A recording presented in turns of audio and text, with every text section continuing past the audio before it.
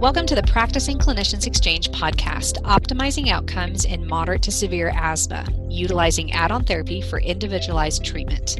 I'm your host, Corinne Young. I'm a nurse practitioner with Colorado Springs Pulmonary Consultants, and I'm also the president of the Association of Pulmonary Advanced Practice Providers. This episode today, we're talking about how to recognize whether your patient's asthma is uncontrolled. With me today is the one and only Anne Hafel. She is a nurse practitioner who works in asthma and allergy, and she's worked for such giants as National Jewish, the University of Colorado, and is currently with Children's Hospital of Colorado. This program is accredited for joint accreditation by Practicing Clinicians Exchange for 0.5 ANCC and AAPA credits, with 0.5 credits applicable for pharmacology credits for NPs. This program is supported by an educational grant from Novartis. To receive credit for this program, go to pce.is/asthma. Our learning objective for this program is at the conclusion of this podcast, you, the learner, will be able to better recognize factors involved in uncontrolled asthma. Let's get started. So, Anne, we know that up to 20% of our patients with asthma may not be achieving adequate control of their symptoms, even after we maximize inhaled corticosteroids and long-acting beta-2 dosages. If left uncontrolled, we know the problem with this is that our severe asthma patients start having exacerbations, hospitalizations, decreased lung function, start having increased use overall of healthcare utilization. And so we want to try to help these patients. So I wanted to talk a little bit with you about what an uncontrolled asthmatic looks like to you. What are some questions that you ask them? What are some things that you look for when you're talking about patients that may be uncontrolled? Yeah, thanks for having me. So really one of the first things I want to talk to with the patient about is what are their symptoms? So I often see things like a cough, which can be productive or non-productive, trouble breathing, chest tightness or heaviness, wheezing, waking up at night or early in the morning. It's important, I think, to ask patients to tell you how they define wheezing or shortness of breath, because their definition might be different than yours. Yeah. One example I can think of is, we see a lot of nose issues and allergy. And sometimes when a patient is describing shortness of breath, you get down to asking a few more questions to get more detail, and you really find out that they're just congested. So finding out what they mean when they're describing those symptoms, I think, is really important. And that congestion, I think, is also an important path to run down because it's one continuous airway, right? From the tip of their nose to the bottom of their lungs, and what may cause some irritation upstairs can influence downstairs. And I know in my practice, I see that a lot. They can be independent, but oftentimes kind of run together, some nasal symptoms along with their lower respiratory symptoms. Yeah, absolutely. Yeah, it's important to take care of all aspects of that. So how do you kind of tease away as far as symptoms that may be leaning towards something other than asthma? You're looking at maybe all differentials for this asthmatic to be uncontrolled. What other factors are you looking at? I think it's important to really determine if what they're truly experiencing is asthma. So not all shortness of breath is asthma, not all coughing is asthma. I'm thinking about, could there be problems with their heart? Could they have an infection? Maybe they have a long smoking history and they have a history of asthma, but now we're concerned about malignancy, or they traveled recently and we have to be worried about, could they have a clot? Mm-hmm, mm-hmm. And then there are those other comorbid conditions that we know really aggravate their asthma, like GERD, right? Yeah, absolutely. Yeah. So allergies, gastroesophageal reflux disease, sleep apnea, obesity, cardiac issues, all of these are problems that can definitely exacerbate their asthma or make it worse. Some diagnoses that can make the asthma treatment more complicated would be allergic bronchopulmonary aspergillosis, or ABPA. This isn't very common, but you would want to think about it in a patient that has extremely elevated IgE levels, eosinophil levels, and a patient who has abnormal imaging. So these patients will have bronchiectasis on their CT scan, and they'll also have positive allergy testing to aspergillosis. So this is a condition where the immune system has a severe response to the aspergillus, and it leads to changes in the airway. So these patients tend to need longer, more frequent courses of oral steroids and definitely need some specialized treatment. So you should be referring to a specialist if you're at all suspicious or finding that their numbers in their laboratory studies are very elevated. We also think about non-tuberculosis mycobacterium or other atypical infections and lean a lot on our pulmonary colleagues for that. But sometimes we see that with the sputum testing that we do, or we have to refer a patient for a bronchoscopy. What other things do you look for in sputums when you run them on your asthma patients? So for the sputum testing, we're looking at both the cell counts. So we're looking at eosinophils for the type 2 asthmatic. We're also looking at neutrophils for the non-type 2 asthmatic. So with the sputum cultures, we also get acid-fast bacilli testing or AFB testing to look for non-tuberculosis mycobacterium or NTM. Chronic rhinosinusitis or nasal polyps is a really common problem in patients with severe eosinophilic asthma. One way these patients might present is they may come to you and say that they can no longer smell their coffee in the morning. They have complete obstruction of their nasal passages or constant drainage. Maybe you look back at their primary care records and you see that they've been on lots of antibiotics for recurrent sinus infections. And these types of patients are also the ones that are most likely to suffer from that NSAID or aspirin sensitivity. So once you've identified that it may not be a comorbid influence or that there's no other differentials contributing to their symptoms being uncontrolled, I'm assuming the next thing you talk to them about is their medications. So where do you start and how do you talk to them about their medications? I generally start with questions about their rescue inhaler or their short-acting beta agonist. So how often are they using it? And then if they are using it, does it help them? And if so, for how long? Once we get into that, if they're using it more than 2 to 3 times a week for symptoms, that's when I'm starting to get concerned. So I separate out when they're just using it as a pre-treatment for exercise versus how often they're using it for symptoms. That's really what I'm worried about or more concerned about. Once we've gone into that, then we like to talk about the controller therapy. So I like to just start out with saying, how many times a week do you miss your controller therapy? I think that's a better way to set it up with that expectation. We know that every patient is not compliant 100% of the time. So I want to frame it like that so they know we're not here to judge them. We just want to get an honest answer to determine how much the compliance is affecting their lack of control. With the controller therapy, there's a lot of reasons why a patient may not be taking it. So it might be it's too expensive. Perhaps it gives them side effects, like it makes their throat feel funny, or it's really affected their voice, or maybe they just can't remember it and they live a really busy lifestyle. So we try to troubleshoot ways to help them with those issues to see if we can bump up their adherence. I like that. I'm going to steal that from you. How many times are you missing? I use that with smoking. I say, are you smoking Yes. 2 packs a day? And they're like, oh God, no, just a pack a day, So yeah, I agree, kind of framing that a little bit as to the norm is that, we understand patients miss doses. I'm going to have to steal that from you. All right.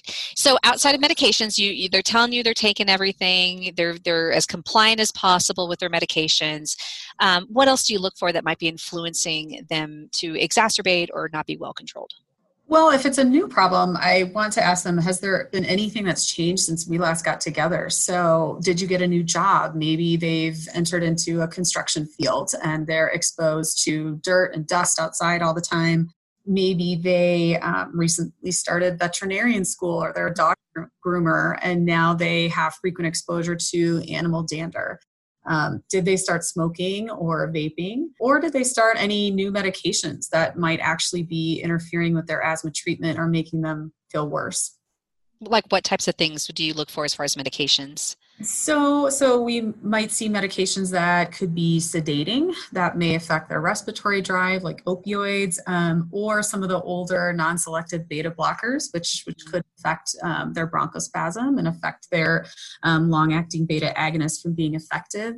And then more Acute situations might be a patient, say, that rarely needs to take any pain meds and they take an ibuprofen and suddenly, within 30 minutes, they're having trouble breathing, their nose is completely clogged, and they're in the emergency room.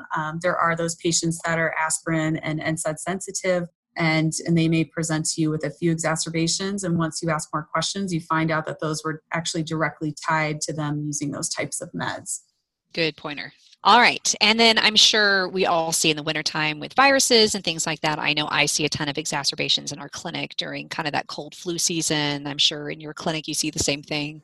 Yeah, absolutely. I really think of, teachers. I think of parents with young children that are in daycare. They're always bringing home all kinds of viruses and bacteria that they're spreading to their parents. So that's certainly an important indicator as well.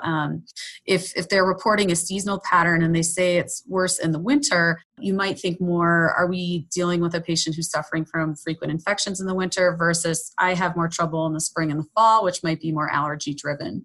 Okay. So take me through, if I was a patient coming into you, at Children's Hospital or University of Colorado, and I had these symptoms, what's your exam going to look like with these patients? What, other than the questioning with medications and those types of things that we just talked about, what's your go-to as far as examining and testing and tools that you use and resources? Yeah, so we're definitely doing that full chest exam, listening for things like wheezing, decreased air movement, prolonged expiratory phase, assessing for signs of cardiac disease like lower extremity edema. We look at the vital signs. So, if a patient with asthma is hypoxic, that's a pretty bad sign that either, something else is going on or they're in big trouble. In kids, you might see things like crease on the bridge of their nose, which they can develop that just from wiping their nose frequently because their mucus is draining constantly. And then getting a really good look at their nasal passages to look for things like polyps or swelling or obstruction. How frequently are you doing spirometry on your patients, controlled versus uncontrolled patients? We like to get a spirometry on a patient at minimum once a year. And if we're changing treatments, we are doing that with every treatment change typically, just to assess for a response or an improvement. I think it's also helpful to do it if you haven't really gotten the objective findings to confirm your diagnosis of asthma. So maybe every time your patient comes in, their spirometry is normal. You might think, I don't need to get this anymore. But they may only have a decrease in their lung function when they're sick. And so I think it's helpful to get some documentation so you can really provide that supporting evidence for your diagnosis. Sure. So I know I'm in a private practice and time gets a little tight when you're seeing patients, and doing things like the asthma control test, maybe something that's kind of hit or miss at some times. And so how important is the asthma control test to you? I'd say it's pretty important. We use it with every asthmatic appointment. So we have our medical assistant or registered nurse. If asthma is on the problem list, it's listed as one of the issues they're coming in to see us for, and they automatically just get handed the clipboard with the questionnaire right when they sit down in the room. So they're pretty short. They're about 5 questions. You can do them in kids as young as 4 years of age, and they have a different one for people who are 12 and older. So it's 5 questions, pretty quick, and it's an easy way to assess their asthma. I think sometimes when you just throw that question out there, do you feel like you're doing well with your asthma? The patients tell you yes, but once you get into that ACT, you find out that really that's not the case. Okay. All right. So let's talk a little bit more about phenotypes of asthma patients. This is where kind of a lot of the exciting research and papers and journal articles have been focusing over the last several years in asthma. So when you talk about a phenotype of patient, so tell me what you're looking for when you are phenotyping your patients. Yeah, asthma is definitely not a one-size-fits-all diagnosis. So every person that comes in with asthma, it may look different. It's a heterogeneous disease. When we talk about phenotypes, we're really referring to those observable characteristics or their traits individual to that type of asthma. So some different phenotypes, some examples of these are allergic asthma, eosinophilic asthma. These are referred to typically as a type 2 type of asthma versus a non-type 2, which might be a neutrophilic form of asthma that might be adult onset, is more frequently associated with obesity. And then you can break it down into, are they severe? Are they not severe? Is it occupational, exercise induced? There's a lot of different phenotypes, as I mentioned, and those phenotypes can actually help direct your treatment. And when we talk about type 2 inflammation in these patients, can you expand a little bit on that, about what you're exactly the markers you're looking at? Yeah. So type 2 inflammation, what we're referring to with this is our Th2 cells. So those cells, once they're activated, can lead to allergic and eosinophilic airway inflammation, which then subsequently leads to the release of immunoglobulin E and recruitment of those eosinophils to sites of inflammation in our body. And places that those eosinophils like to go are the lungs, the esophagus, and your sinuses. All right. So when you're looking for these phenotypes, what kind of testing are you doing on these patients to figure out if they are this type 2 inflammatory asthmatic? We've got some tests that might be readily available to the primary care provider, and some of those could be spirometry. You can do a pre-bronchodilator, give them some albuterol, and then wait 15 minutes and do a post-bronchodilator to assess for response. You can get some blood work drawn. So you can just get a basic CBC with a differential. That will tell you their eosinophil counts. And you can easily get an immunoglobulin E level as well. So one important thing to note about that, one caveat, is that if this patient of yours has just been on a course of oral steroids in the last 1 to 2 months, the numbers of their eosinophils and their IgE level will probably be decreased or depressed. So it's not a bad idea if you can wait to give them some time after that exacerbation before you get that blood draw. Or you can always just refer them to the asthma specialist, and we're happy to work that up. Yeah, I had a patient discharged after intubated for an asthma exacerbation. She really strongly felt allergic triggers were causing it. Her CBC at discharge, her eosinophils were 0, and then a few weeks later, it was elevated in the 400s after she'd been off all the steroids from the hospital. So I've definitely seen that in practice. Yeah. We sometimes have to do a little detective work and dig back. Most of our patients have had a CBC at some point. So sometimes we're looking for that information, digging back into their records. Are you using Pheno in your practice? And if so, help me understand how you're utilizing that tool to manage these uncontrolled asthmatics. So I would say there's some situations where we would use the Pheno. So that stands for exhaled nitric oxide. It's a pretty basic breathing test that you can do in the office with your patient. Where I find it to be helpful is, say I have a patient who has a completely normal CBC, the eosinophils are normal, they've had completely normal lung function, but I feel pretty strongly that they likely have asthma.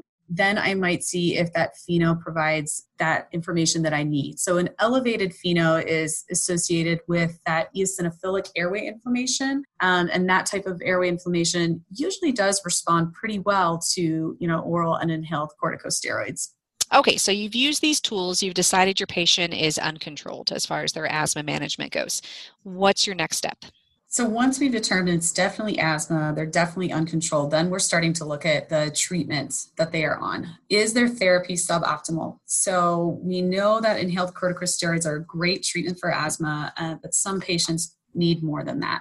So the next step up, step 4 therapy, would be an inhaled corticosteroid or ICS / long-acting beta agonist or LABA therapy. Once we've moved them on to a high dose of an ICS LABA and they're still uncontrolled, that's where we do consider adding things like leukotriene receptor antagonists. Montelukast is an example of that, or a long-acting muscarinic agent like tiotropium. Which, this was previously, labeled just for use in COPD. But more recently in the United States, we've been able to start using that in asthmatics all the way down to 6 years of age. So that might be a treatment that we start. And once we're getting to that point, that's when we're starting to work them up for their phenotypes, as we had just talked about. But getting those laboratory studies, getting that allergy testing, just trying to figure out exactly what type of asthma we have so that we can direct treatment if we have to go the next route, which would be the biologics. And you get these eosinophils back and they're horribly elevated, like they are, significantly elevated, and your patient's, only responding to prednisone. Are there other things you start thinking about? That's where I start thinking about the biologic therapy. So we've got 5 different biologic therapeutic options for our severe asthmatics. And we start thinking about their phenotype. So are they an allergic phenotype? Are they an eosinophilic phenotype? And then we can start to drill down to what types of medications might work best for them. And by doing that, we typically go over the patients, the dosing regimens, whether they can get it at home, whether it's subcutaneous or IV, or whether those biologics maybe have a secondary indication for a patient, for example, that also has atopic dermatitis. They might be a better candidate for dupilumab, which is indicated for both severe asthma and atopic dermatitis, as opposed to omalizumab, which is approved for allergic asthma and chronic idiopathic urticaria. One other thing we didn't talk about yet was poor inhaler technique and how this can also be a factor. If you have the ability to do this, if your patient has their inhaler on them, it's nice to have them demonstrate to you how they use it in the office. Oh, yeah. Yeah. I've learned a lot watching patients use their inhalers. I think, especially sometimes with our elderly patients, they may be struggling with their inspiratory capacity to get a full dose. And with kids, the technique can be pretty poor. And also adding a spacer for those metered dose inhalers can be really helpful for some patients. So if you have addressed all their medications, you've addressed their triggers or risk factors, their comorbid conditions, what are the next things that you're looking for that may just be kind of outliers influencing or maybe mimicking this uncontrolled asthmatic type patient? So we consider heart failure. Those patients could present with lower extremity edema, fatigue, orthopnea. We also definitely see pulmonary hypertension, a little more so at the high altitude we're in Colorado. I'm sure you see that a lot. Oh, yeah. Vocal cord dysfunction is another consideration. So sometimes those patients present with more trouble with inhaling versus exhaling. They describe throat tightness. They describe a rapid onset of symptoms when they have an irritant exposure like perfume or cleaning spray. And those patients might tell you that the albuterol just doesn't really work. Or if it does, it lasts for 20 minutes to 30 minutes and then wears off. And then also just considering malignancy, sarcoidosis, COPD. Really, if, in the asthma allergy world, if we are still struggling at that point, once we've gotten them up to step 5 therapy, we're definitely doing a multidisciplinary approach. So we're involving perhaps social work if they're having trouble affording medications. We get our nurses and respiratory therapists involved for education. We involve the pulmonary team to see if there's anything that we're missing or any outliers that we have not covered. So I think that, in those severe asthmatics, it's definitely a team approach where we're all getting involved and we're all trying to contribute and see what we can do to help those patients get a better quality of life. Perfect. And thank you so much for such a great discussion. I feel like I have learned a bunch from you, and I appreciate that. Please tune in to our next podcast, which is Managing Uncontrolled Asthma, the Primary Care Specialist Partnership. In this podcast, we'll be diving a little deeper into those treatment plans and treatment medications and how to utilize them. You can find that podcast at pce.is/asthma. Also, don't forget to claim your CEs at that same web address, pce.is/asthma. Thank you for joining us.